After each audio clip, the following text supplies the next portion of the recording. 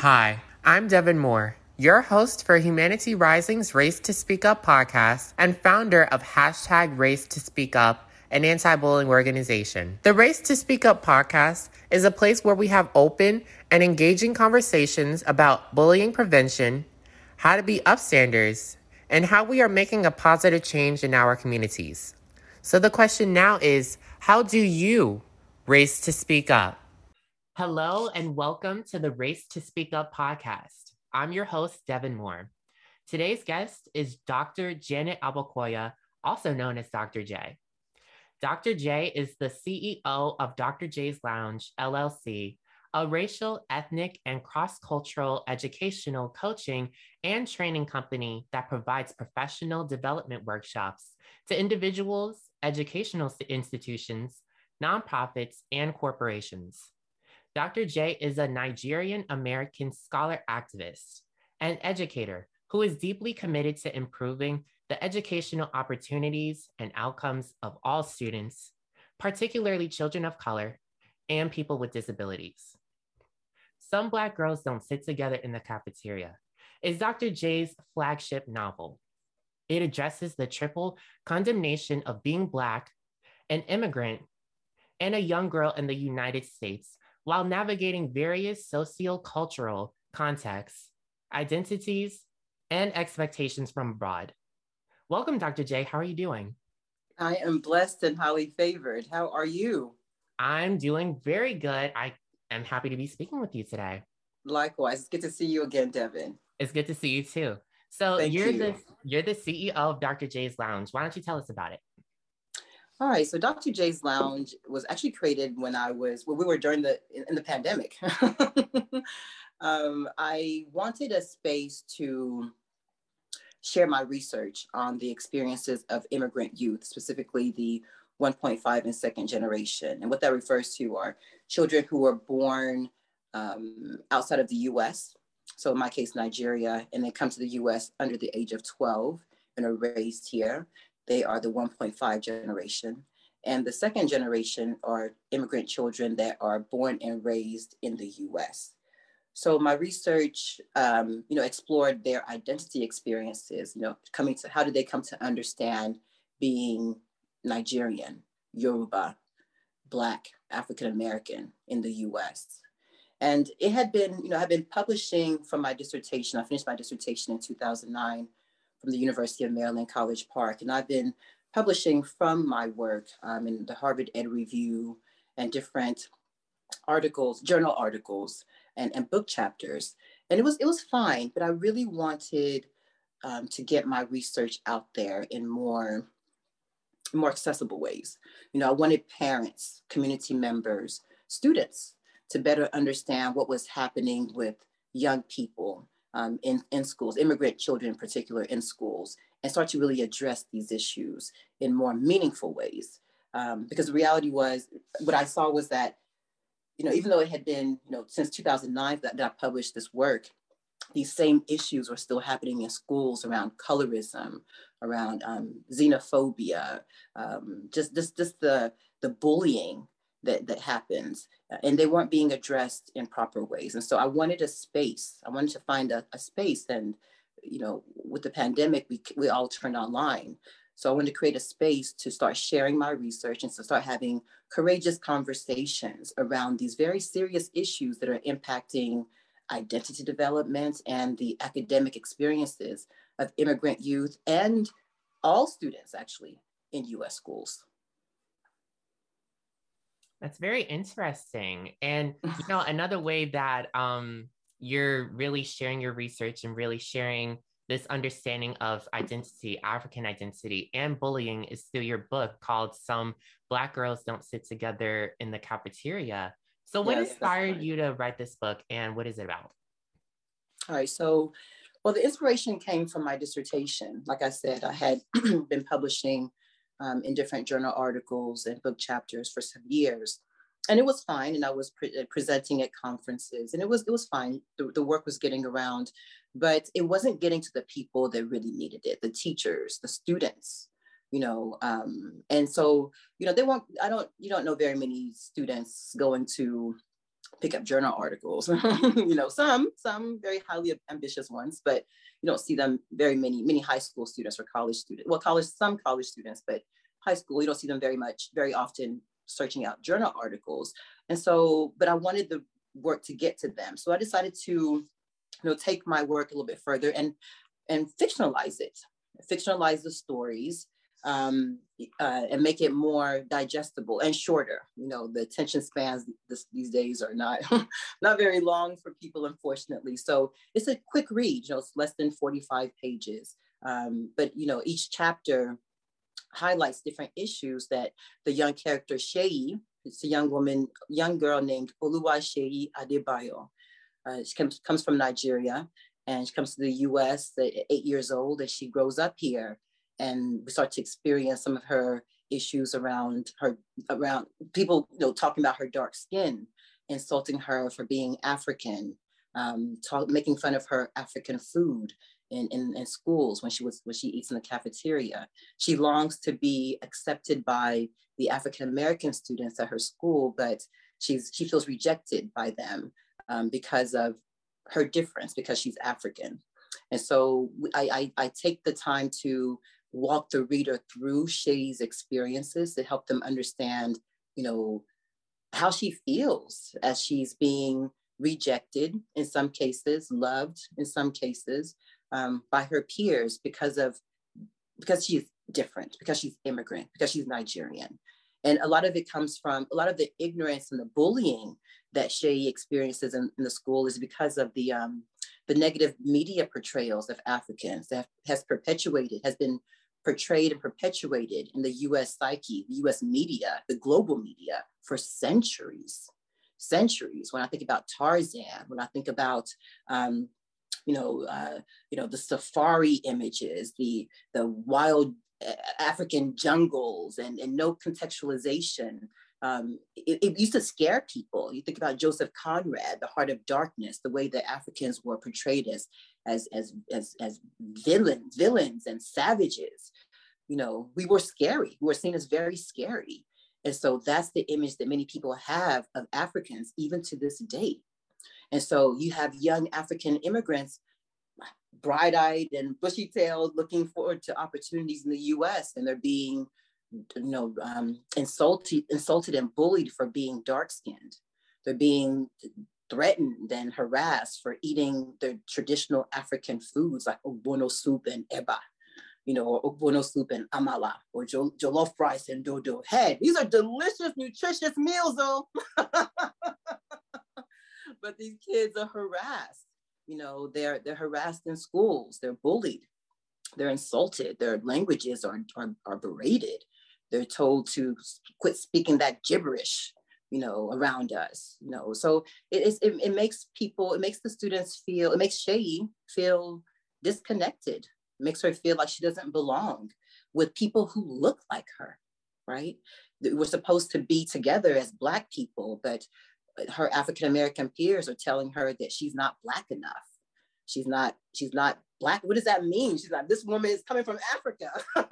This young girl's coming from Africa. And you're telling her she's not Black enough. But what they mean by that is that they have an understanding of what it means to be African-American. Their understanding is based on, one of the things that's often missing in these conversations is that people don't understand the diversity of Black people in the US. Do you know that, Devin? Yeah, I know what you're talking about. Yeah. Have you heard of the African diaspora?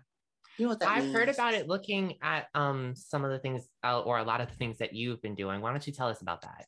Yeah, so diaspora, what does diaspora mean? Diaspora means dispersal. It means dispersal. So we're talking about the dispersal of African people from the continent of Africa. That is the African diaspora, right? So, we started to see migrations of African people, about 8,000 BCE. There was the internal migration from people moving from Northern Africa to Southern and Eastern parts of the continent. And then about 8th and 9th century CE, we saw the trans-Saharan African slave trade, where we saw Africans forcibly removed to the Mediterranean, to different parts of Asia as well.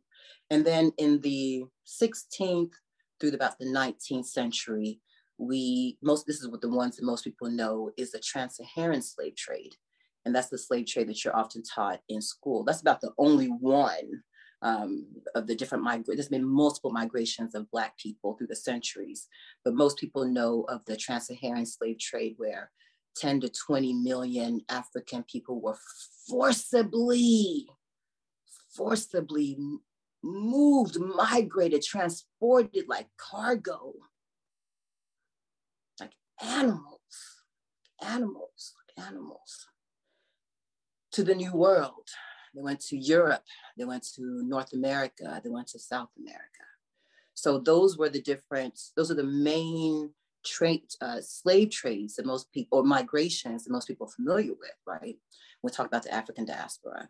But then in the US, we've had other migrations. We had, after Emancipation Proclamation, we had movement of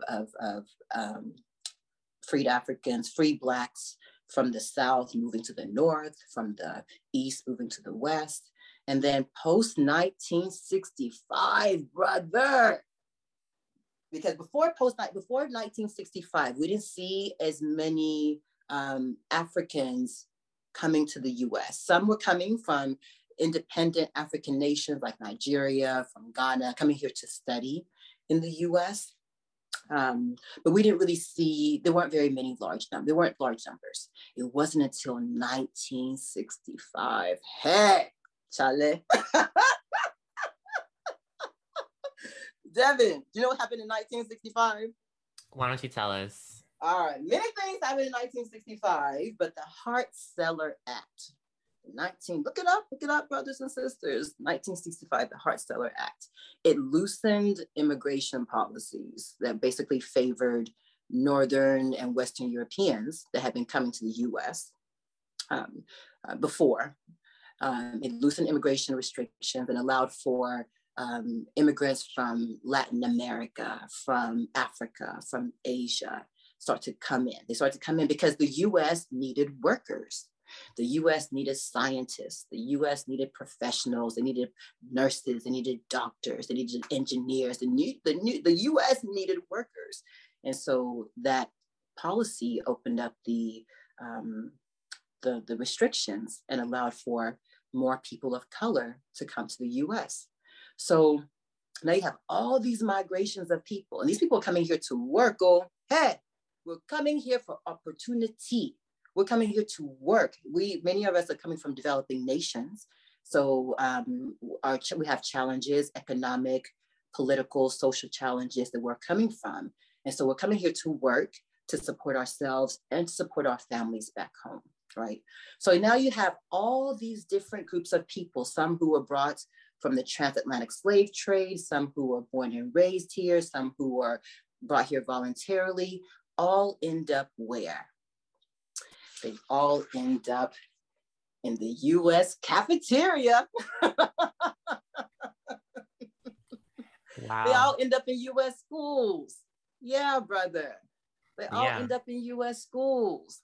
So now, what do they know about each other? What do you know about Africans, Devin? Not enough, honestly. I know. Tell the truth. I appreciate it. Yeah, I'll be honest, because I went to a predominantly white middle school, and like with what you're saying, I was never really taught about the they did mention the trans-Saharan slave trade. And the only two Black figures that they mentioned was Martin Luther King and it was Rosa Parks. Yeah, exactly. Rosa Parks. So I never got an understanding of, really both African and African American identity. I never really learned that in the school. So hearing things from people like you who are educating others about the African diaspora, it really opens up this conversation. Well, first it lets us know, wow, they are not teaching enough about this in schools. And that's why I think, we should have more books like yours in schools. Do you think that if we had books like yours in schools, it would open up this conversation of bullying and this conversation of African and African American identity? Absolutely. I think that, so first with the bullying, I don't think it's discussed enough in schools. I don't think that teachers or parents realize how deep these issues go. You know, what some people could just dismiss as just child, kid banter. Oh, she just called him a black jigaboo. That's nothing.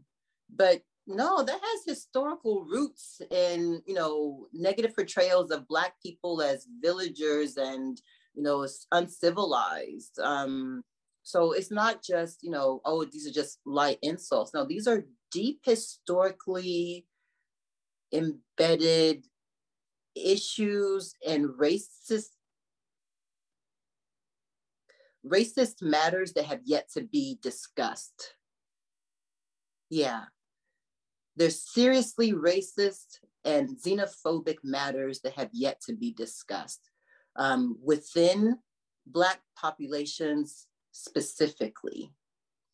But it all stems from issues around white supremacy. I mean, that's the root of this, is that we have been taught to hate each other. And a lot of it has been perpetuated through the media's negative portrayals of us towards each other. I remember growing up in Nigeria and seeing African Americans portrayed as, just welfare queens and kings and shiftless and without goals or ambitions. That's how they were portrayed, right? And then I remember growing up here and seeing Africans portrayed as, living in jungles, living in huts. This is not to say that these things don't exist. They do. However, it needs to be contextualized. You need to explain the historical issues, the political matters, the structural issues that have created this situation for these people, right? Those things weren't discussed. Those things weren't contextualized for an outsider looking in.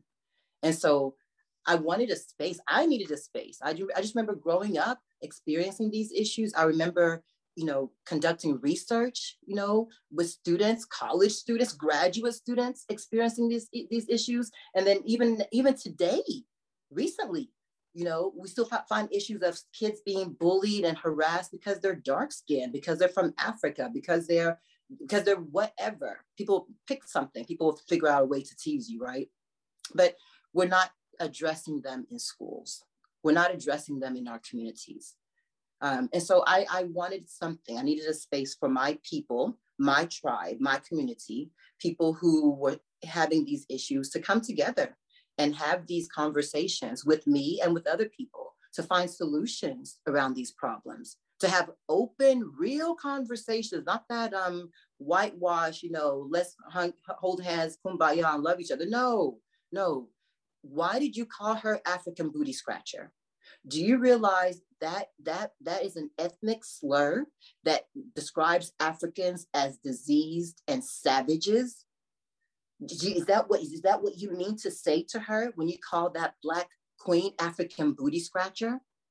But I'm thankful because conversations have changed, because now we're seeing that African Americans, I actually posted something like this a couple of weeks ago, the same people that were calling us African booty scratchers 20 years ago are now wanting to be African kings or something like that. Because I get what you mean by that. No, I get what I mean by that is that I remember so my participants in my research, they talked about how when they were growing up, people referred to them as with those ethnic slurs like African booty scratcher. They will call them racist. They will be make comments like call them Black B word. I don't know your age group of your participants of your tribe here, but I'm sure they're a wide range. But a Black B word. They use the N word. They would use you're black is night, can't see you. Just make the first, it's colorism, right? It's all colorism. It's belittling someone because of their dark skin, making them feel less than.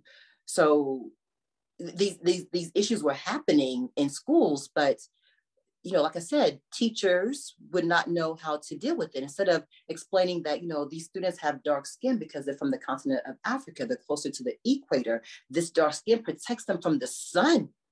This is a beautiful thing. The darker, the better, honey. Right? This is rich melanin in the skin.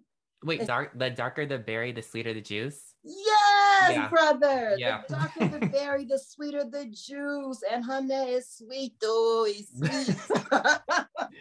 But instead of emphasizing the beauty of dark skin, right? It's dismissed. They don't talk about it, or like, oh, be quiet. It's shushed. I'm like, no, sister, we got to unpack that. We have to unpack the historical issues here, how Black people have been portrayed through white supremacy, through the media, through the global media, as inferior, as diseased, as uneducated, as uncivilized. That's how, as animalistic. Think about it. I don't have to tell you. Google it yourself. Over the years, you can see how we've been portrayed. And so this has entered the minds of young people and adults who see us like this, and they treat us. Look at how people are being killed, how Black people are being killed left and right. Why do you think that is? Because there's a fear of Black people. It's called xenophobia. Google it. It's called xenophobia. There's a fear of Black people that goes from centuries ago, because people have been trained to fear dark skin. So these issues have to be unpacked.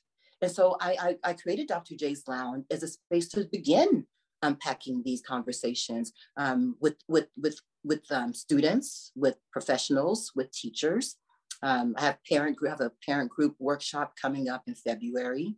I have a student, I'm meeting with Wheaton High School this next week to talk with their some of their Black student associations about the African diaspora, like I'm sharing with you now, just to have some really open conversations around these issues that we're having in schools, in our communities.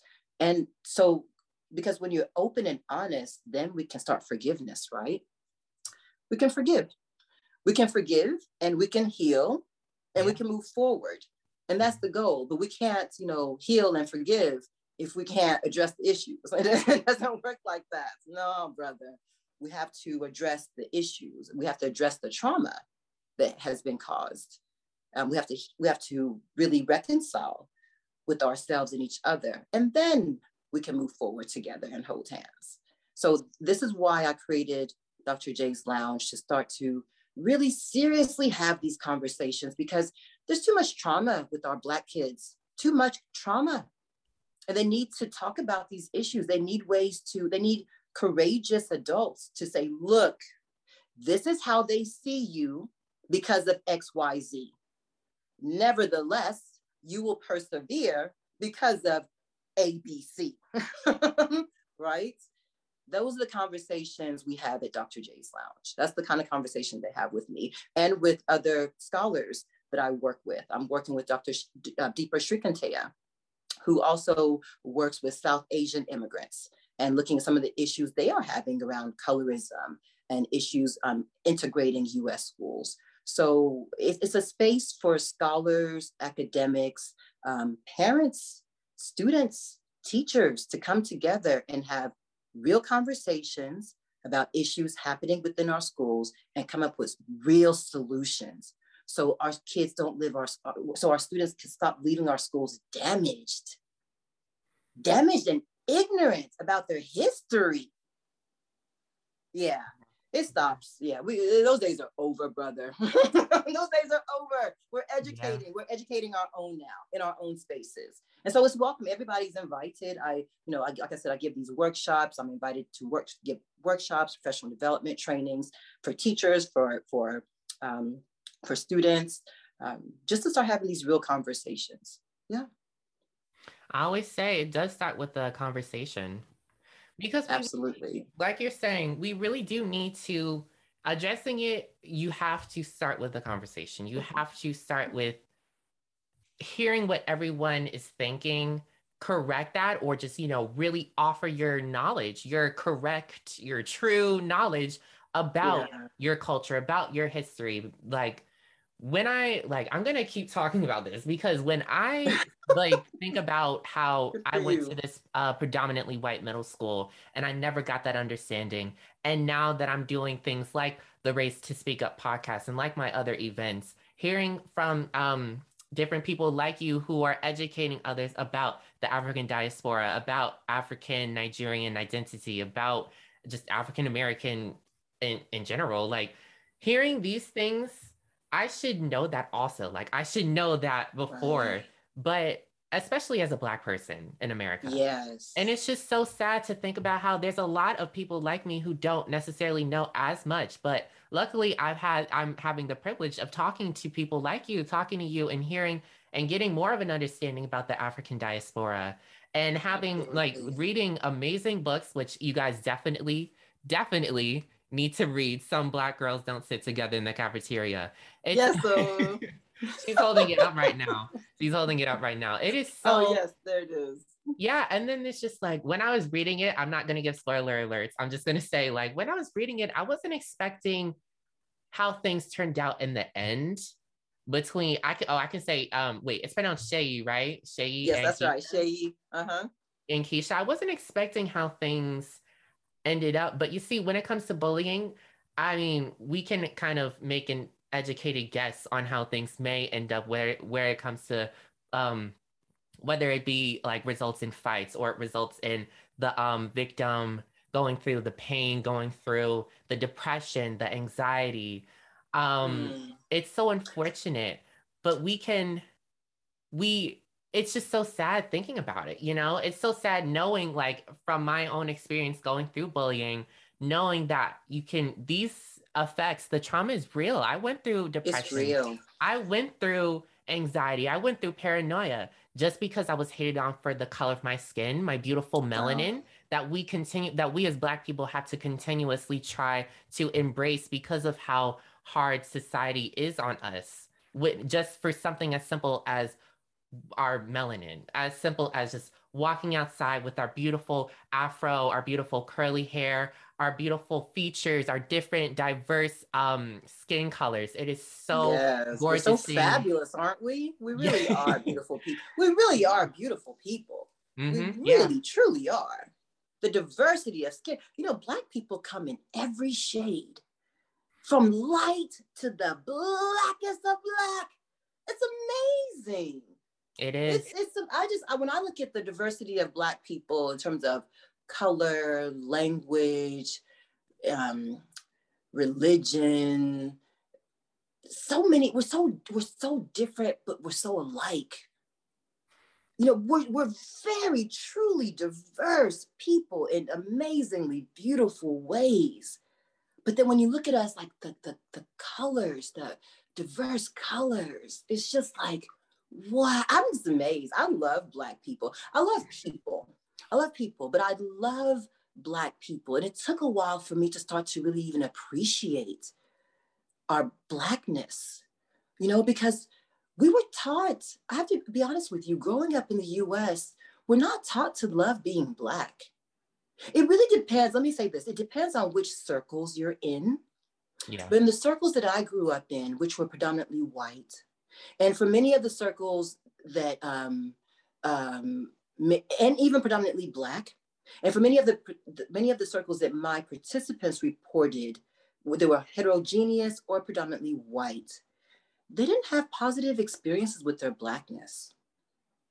They didn't. They were taught to hate their Blackness. They were taught to question, dislike, disregard, lighten their Blackness. And it's just like, why? That's who that is. Why do you want to step out the humanity of the person? That's who that person is. So I just wish we need to change the narrative. We need to start educating about African kingdoms, African people, the African diaspora. We need to re-educate. We need to educate, re-educate, and then assess everybody. It's so true. Right? We need to have these conversations. We do. We really do. And I think by that, we can really have true healing, true reconciliation and healing. I truly believe that. Yeah, I agree. Yeah. I agree. It's so true. You're reminding me, or you're making me think about another thing. So What's that? when I was at my previous school, there was a few other like Black kids, and like so it was literally just only a few. Like in like a classroom of like 30, there was only like 3 Black kids, including me. So at that school, I started realizing between the Black kids that there was almost like just a little bit of competition to being liked also, which is another thing because of the fact that like we were getting hated on from others. We wanted to be liked. And I never tried to be competitive. I mean, if you were to see me at school, I'm always the one that's like, hey, how are you? I'm always trying to talk to everyone, just really make everyone feel comfortable. I never, if you don't like me, that's completely fine. If people don't like each other, that's completely fine, just as long as you're respectful.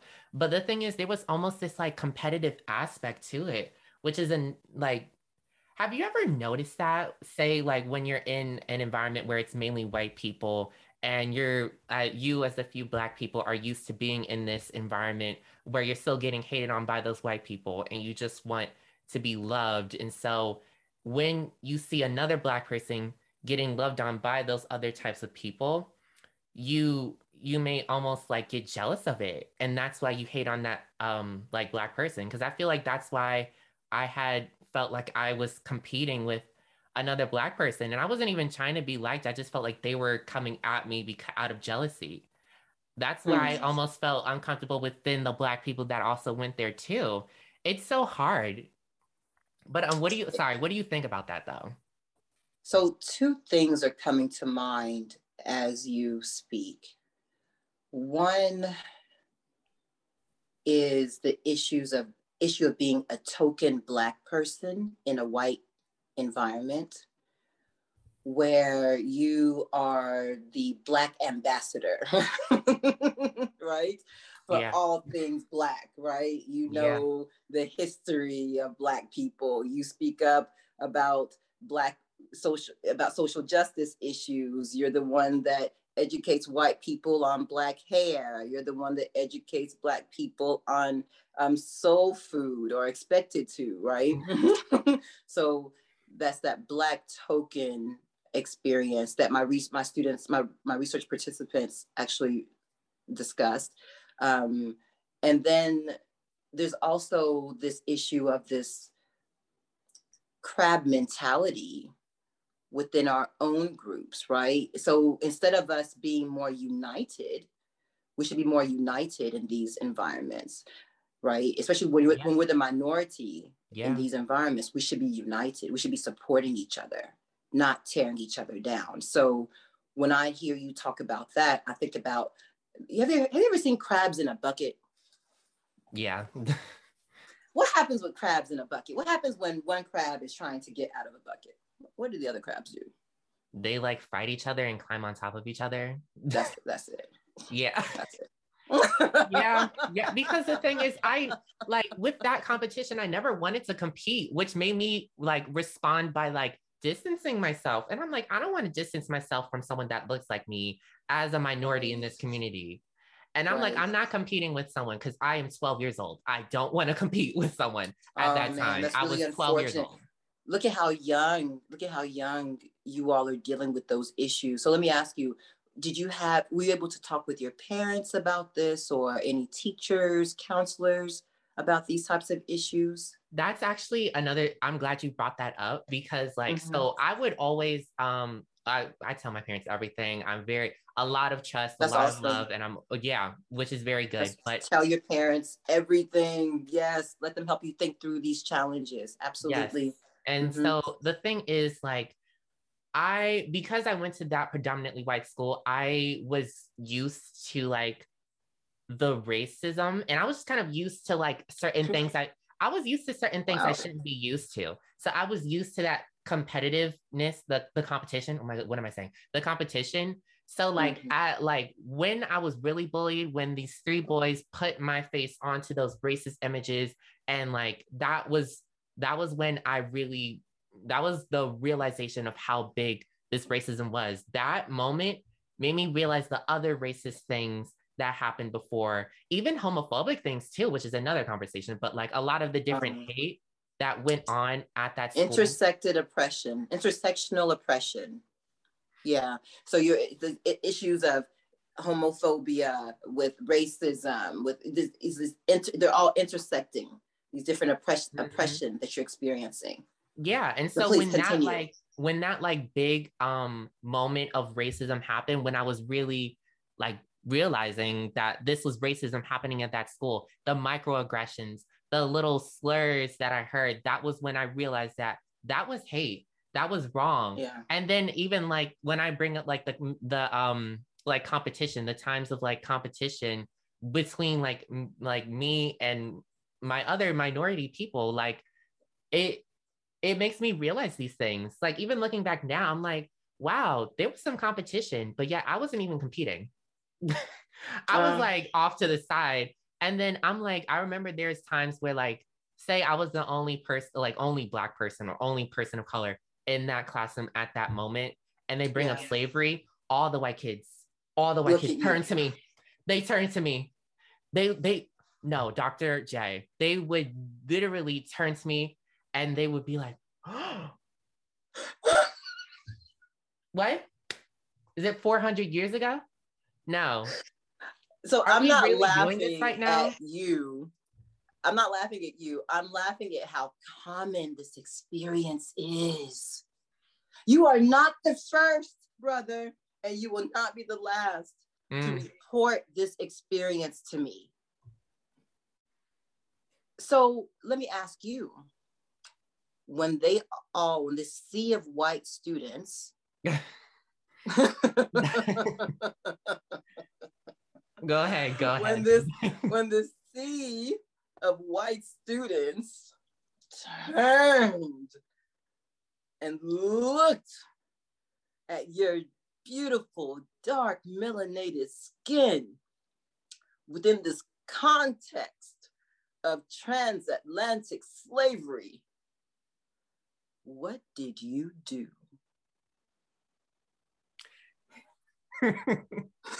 um, I'll be honest with you. I'm very vocal. What I did is I actually looked back at them and I said, What are you looking at?" So luckily my little activist type of self at that time, that 12-year-old, that eight, wait, no, that like 11, 10, 12-year-old range said, what are you looking at? Well, I'm making Dr. J laugh so hard right now, but that is I exactly love what I it. But did. wait, Devin. So you said what? What are you looking at? And what was their response? Looking away. They actually Mm. some of them looked away. For those that I didn't look at and said that, I think those are the ones that were still looking. But regardless, the teachers over here talking about some, um, all right, next topic. Like, like what? What?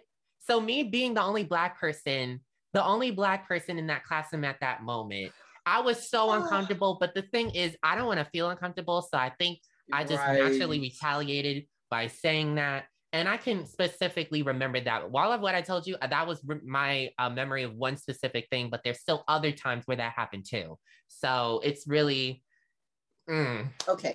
So some issues come up for me. But have you had your water?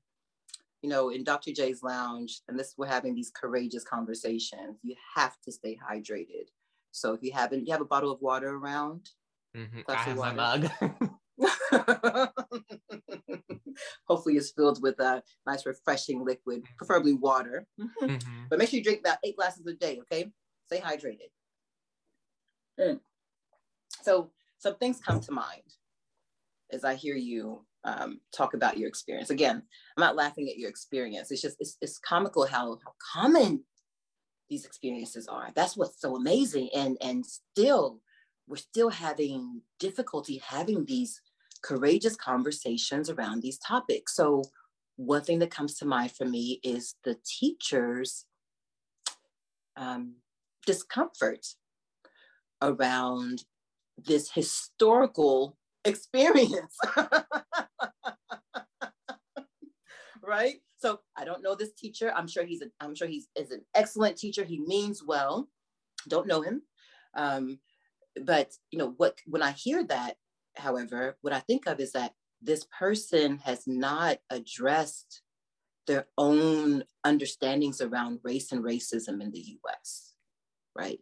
They have not unpacked their own racial identity as a white person. That's what that first tells me. Mm-hmm. This white teacher has not unpacked their own racial identity. In the US, remember, I told you during if you take my course, you would know this. During the turn of the century, 18th, 19th century, we saw immigrants coming into Ellis Island. They came in from various European countries, Italy, Greece, Germany, various countries from Europe. They came here to the US. So over time, these white ethnics, these were different national and ethnic groups coming from Europe.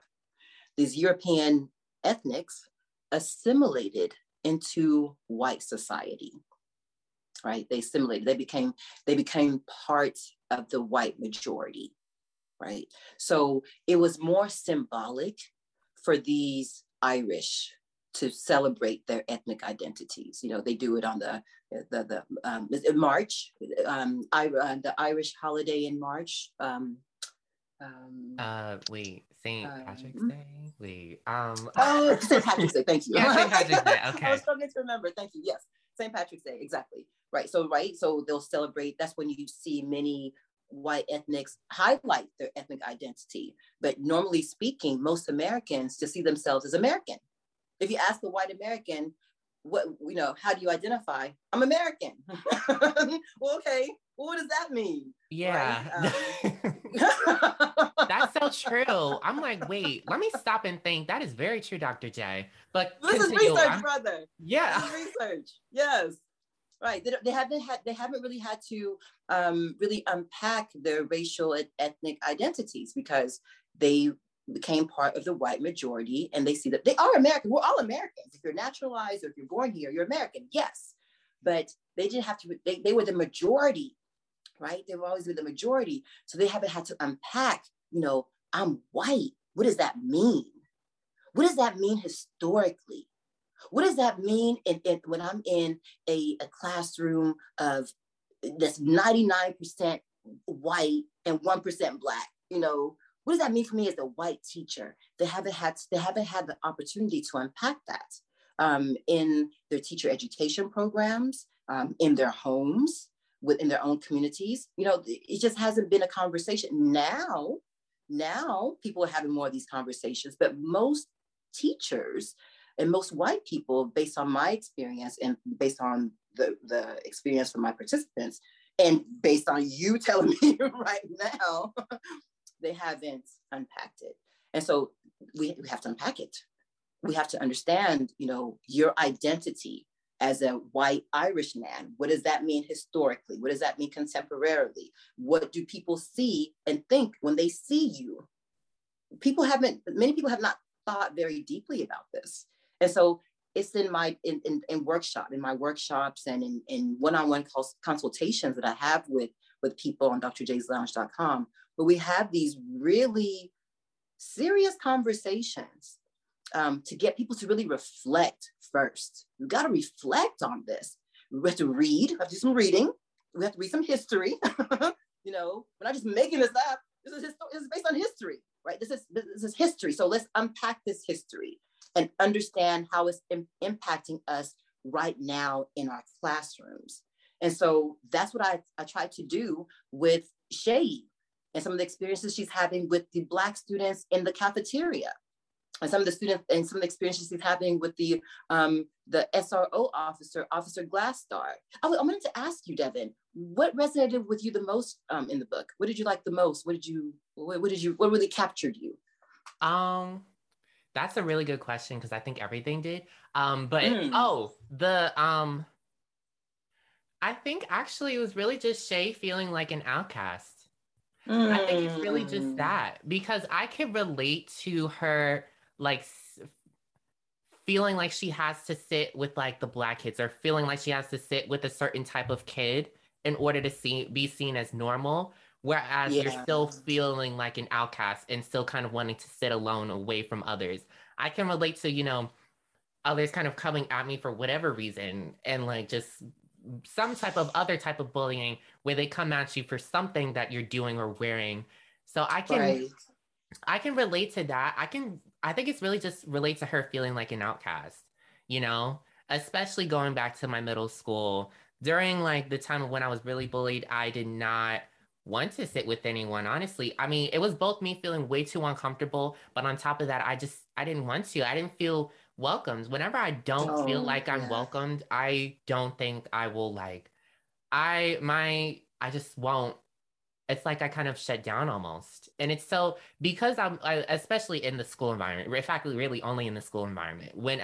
If I do ever feel like that, I just kind of shut down and I want to sit away from others. And so I can relate to Shay when she's talking about how, like, it feels like she has to sit here in order to be seen as normal, but still being seen as an outcast. I think it's really just that. Right. And so think about, so we're talking about feeling the social ostracism that Shay is experiencing. So think about how that impacts her academics. Can you study when you're crying inside? Think about it. Can you retain information when you're concerned about, people talking about how black your skin is or that your food stinks? Can you retain information? No. Can you think about what your teacher is telling you about quadratic equations when you're scared that somebody may jump you when you're walking home from school? No, you ain't thinking about that. You're thinking about how am I going to protect myself, right? How am I going to protect myself? And then for Shay, because she has Nigerian parents who are new immigrants to the U.S. who have issues and fear around immigration, so she has trepidation around sharing her experiences with them because, they fear being deported. They fear being harassed by the police. So who is this young girl supposed to go to? Who is this 14, 15-year-old girl supposed to go to? The teachers, don't understand what's going on. The parents are telling her to, just be proud of your culture, but aren't giving her necessarily the tools, the language to help her. Well, her Auntie Funke does. That's true. Auntie Funke, yeah, she's a wise one. She's well read. She reads. She studies history. So she gives Shay some language and some history, but she uses it in a way that causes pain. It's like you punch me, I punch you back. So we have to have these conversations with our kids, with our young people, around these very tough conversations. But once we have a better understanding of the history of how it's played out, we can then, like I say, reconcile and we can heal. We can do this. We really can do this. We really can. But people have to be reflective. People have to take ownership of their history, take ownership of their knowledge, take ownership of their experiences, and share what they're open to sharing, right? And share and listen. Listen to others. It's not always about you. Listen to what other people are experiencing. So now we listen to each other, we understand each other's perspective. Now, how can we move forward? This is what Dr. J's Lounge is about. How do we move forward? But we have to have these conversations. And so Thank you, Devin. Thank you for inviting me to the podcast. I hope you enjoyed the book. I would love a review on Amazon or on the website, drjslounge.com. I would love a review to share with other people. And please share it with your colleagues, your friends, and let's seriously have these conversations, please. Because like I said, so many of our kids are leaving school ignorant and traumatized. It's not until they meet that Nigerian friend or that Ethiopian friend or that Jamaican friend or that, or that Dominican friend. They're like, oh, there are other Black people from other parts of the world. Yeah. And it's so, it's all the African diaspora. We've been dispersed from the continent of Africa. But you see, this is where the history, we have to relearn the history. We have to relearn because there's so much that we still don't know.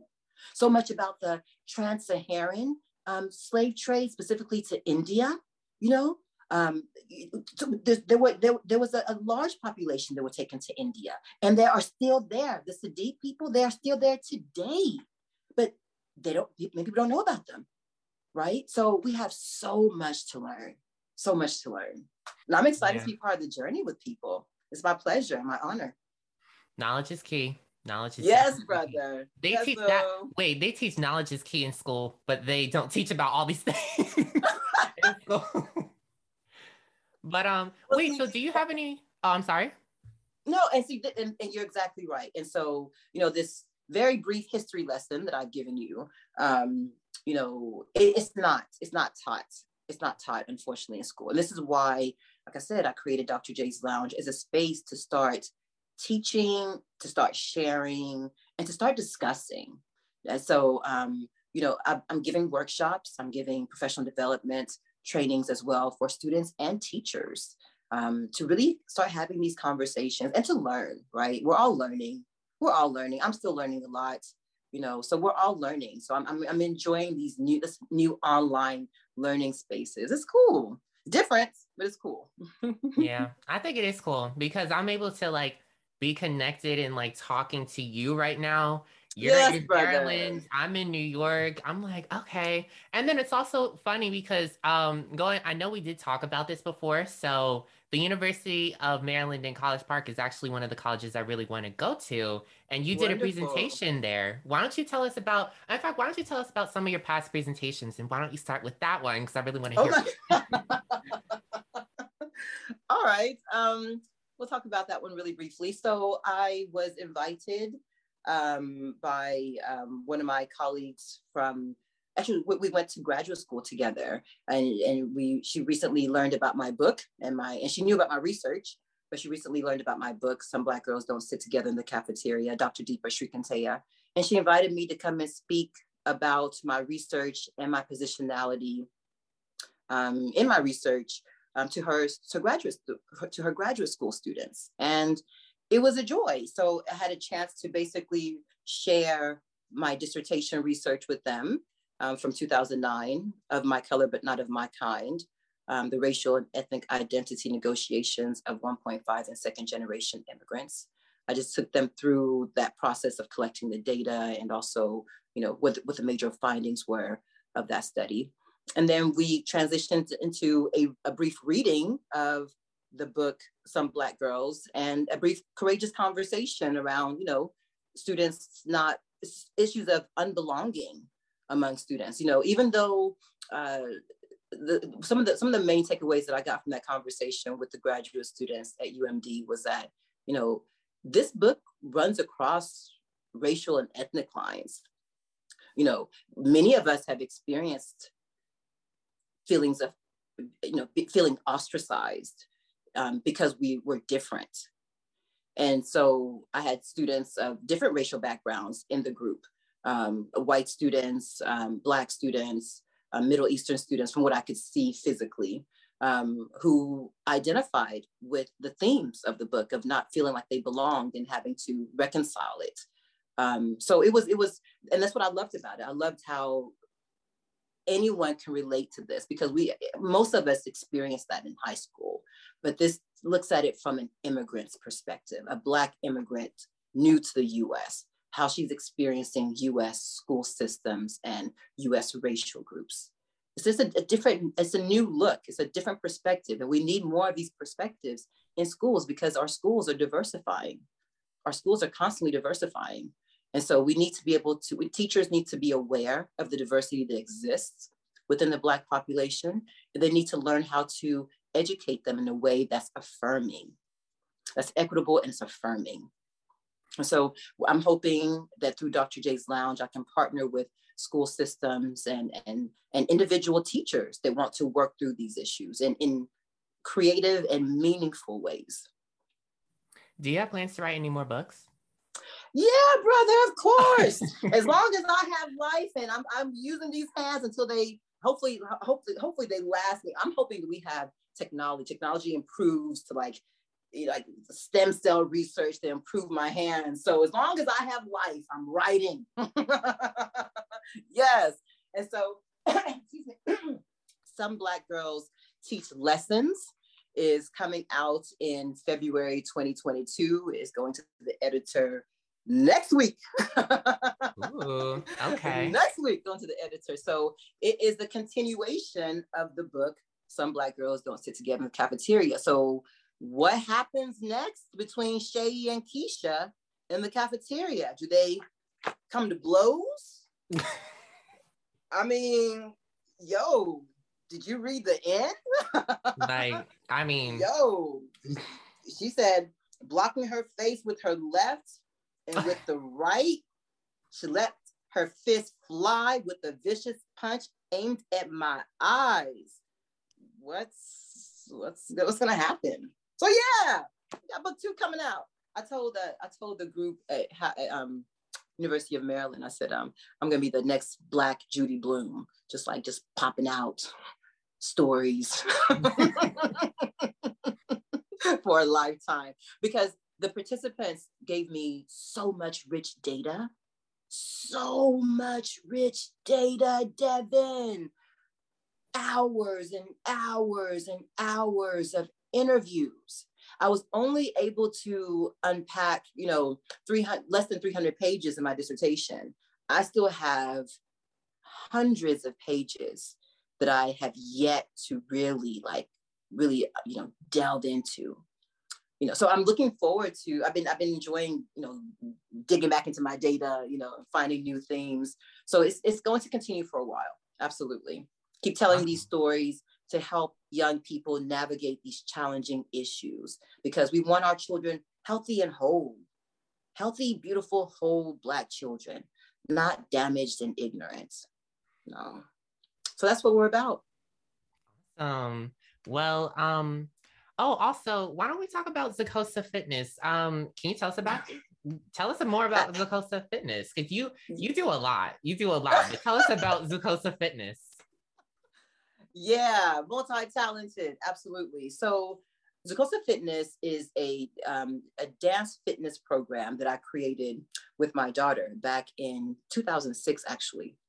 I created it when I was in grad school. I was gaining weight like a mofo, Devin. Oh my goodness. When I was in grad school, I was just so busy working. I was teaching, I was writing, I was a single parent as well. So I was just very, very, very busy. And just gaining weight and could not get it, and I was a track runner in high school and in college, and I always danced. I loved dancing.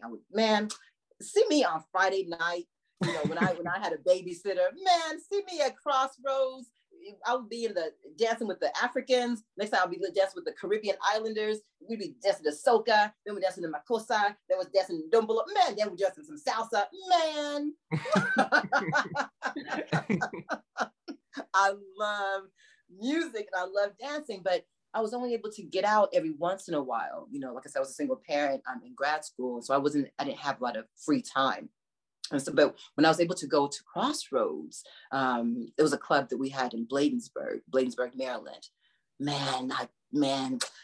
That place was the spot for dance, Devin, for dancing. If you want to talk about music of the diaspora, hey, come to Crossroads, we would dance. Hey, the sweat the sweat dripping from our bodies. Hey, chale.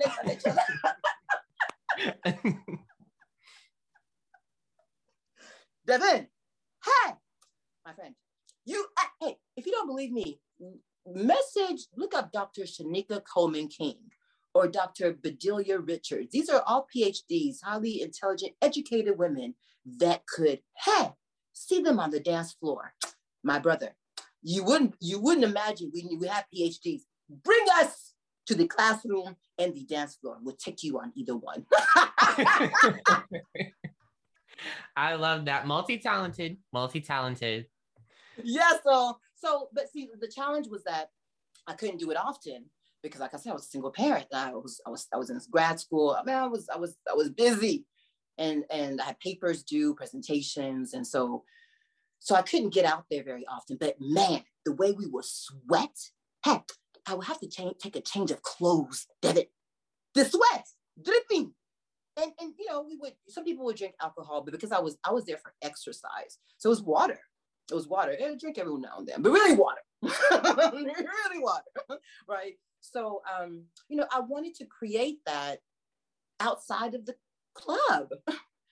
And I needed to create that outside of the club because I was gaining so much weight. And I knew I needed a fitness program that I could commit to. Right? Because I couldn't do, there's some classes, I'm like, this is boring. I'll give it 10 minutes and I'm out. I'm like, I need something that has me in here. Like, yes, honey. I needed something like that. And so, it started with Zumba. I learned about Zumba. I started dancing with some instructors here. Jennifer Lucio was an instructor here. I started taking her class at Gold's Gym. It was fabulous. Next thing I know, I'm in the front row, leading the classes with Jennifer. And so I went to Miami, Florida, and I got licensed and certified by Beto Perez, the creator of Zumba. And so I taught Zumba for like 10 years in the DMV. And then I went abroad. I taught in Jamaica. I taught in the Dominican Republic. But then I really wanted to a lot of the Zumba music, a lot of it with the drumming, the rhythms, a lot of them come from African rhythms and techniques. And so I wanted to really showcase our African histories and traditions, dance traditions and routines. And so I, taking what I had learned from Zumba, I started to really focus more on our dance traditions, like I said, Makossa and Dombolo. And so and then combining that with the dance traditions like soca, calypso that we have in the Caribbean. But then we also dance the salsa as well, because it's also part of our roots.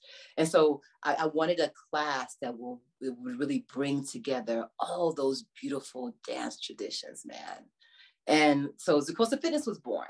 And my daughter and I have been teaching it on and off since 2006, and partly because I've had several health challenges that made it, man, you got to take care of your body.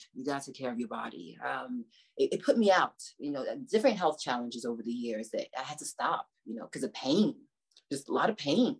But we've repackaged our work with Zocosa Fitness to focus more on stretching.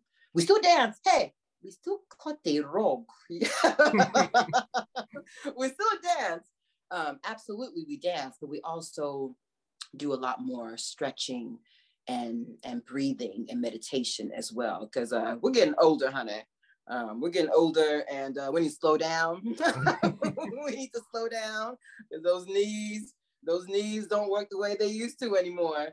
So just being being more deliberate with the movements, and even dancing in the chair. So I use this chair for some of my participants who have issues with their knees or their back. We'll do movements in the chair. So we have the Zocosa chair as well. So I've learned over the years to adapt the dance steps to accommodate, different abilities, different physical abilities. And it has mostly come from my own pain, right? My own physical challenges have forced me to be more open to people of different of varying physical abilities. So I work with people who are in wheelchairs to people who, who are just leaving the hospital and just need to slowly rebuild their strength. So it's been a blessing. And I'm really glad to have reconnected back to my roots, right? Reconnected back to my dance roots, my African traditions as well, because it's helped me to improve my own health. Because for a while I was eating a very Western diet in terms of a lot of processed foods, quick, get it, let's go. I got to hurry up and eat something so I can move on. That did a number on my body. It did a number to my stomach, my digestive system, so I had to make a change, not only physically, but also in terms of my diet. And so I'm more focused on eating our traditional foods, being more focused on eating a lot of greens and grains, really highlighting that for my clients as well. Go back to your traditional ways of eating. So I'll recommend a website called oldways.org. And they have this pyramid called the African Heritage Diet Pyramid that, really helps to educate people on the various types of healthy foods that we should be eating to have a healthier lifestyle. So in part of what I'm doing with Zacosta Fitness, yes, we're still dancing, but we're also educating and re-educating about our traditional African foods, our ways of being active, of being socially interactive, be more communal, looking out for each other. It's all of that is embraced in the African heritage diet. It's not just about food, it's about social interactions as well, right? So all of this embraced there. So I've been recommending that site and those teachings to help people get healthier, become healthier, because the way that we're living in this country, it's not for the betterment of us. So we have to go back to what our ancestors taught us about caring for each other, loving one another, taking care of ourselves mentally, physically, spiritually, in other ways, being educated, reading to each other, learning about our histories, teaching our histories. We have to go back to those traditional ways of being to heal, because we've been traumatized here. We've been traumatized. Many of us continue to be traumatized. And so I'm hoping that Dr. J's Lounge serves as a platform for, like I said, everyone who wants to really start to address these issues around race, identity, and immigration in a safe space, but in a way that you will be challenged to reflect on your role and how you can make significant changes for the betterment of all of us. Yeah. So ambitious goals. We're still new, and it's just a small cohort of professionals, but we're steadily building. And so I appreciate these opportunities to come out and talk to people about the work that we're doing, the books that we're publishing, the workshops that we're giving, the professional development trainings that we're providing. So I look forward to more collaborations. Well, Dr. J, thank you so much. This has been a great conversation. Last question for you is, how can people find you? Tell us your social media platforms and your website. Yes, so you can find me on drjslounge.com. You can subscribe to the website and email me through there.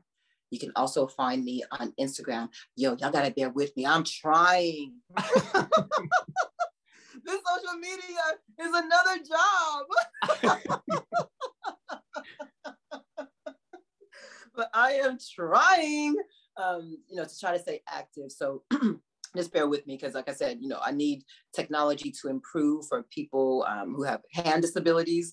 So it's challenging, but I am trying to stay active. So just bear with me. If you comment, I definitely try to respond. I'll get back to you as soon as I can. But you can find me at Dr. J's Lounge on Instagram and Facebook. And also, if you want to come dance with us, come work out with us, come relieve some stress. So, hey, come relieve some stress. And come dance. We have Zacosta Fitness classes. We're going to have pre-recorded classes released in February 2022. So subscribe to have access to those classes. And then we have an online class scheduled for the third Sunday of January. If you have a calendar in front of you, you can pull it out and let me know that date again. I appreciate it. But third Sundays, we are having a 90-minute class online to dance with people to stay connected through COVID. You know, it's been challenging with COVID, but we're back online again on third Sundays. January 16th, 2021. Oh, 2022. What's that? January 16th, 2022. So, well, thank you again for joining us today, Dr. J. This is a great conversation. Thank you. I enjoyed it as well. Thank you for having me. And I look forward to the next courageous conversation. And thank you for all who are listening. I hope to see you guys at future Race to Speak Up podcasts.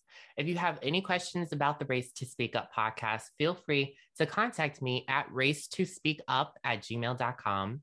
Make sure to follow at Race to Speak Up on Instagram, Facebook, and Twitter for updates on future podcasts. And join the Humanity Rising movement.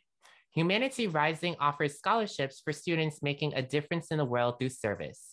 Visit www.humanityrising.org for more information. And remember to ask yourself this question: how do you race to speak up?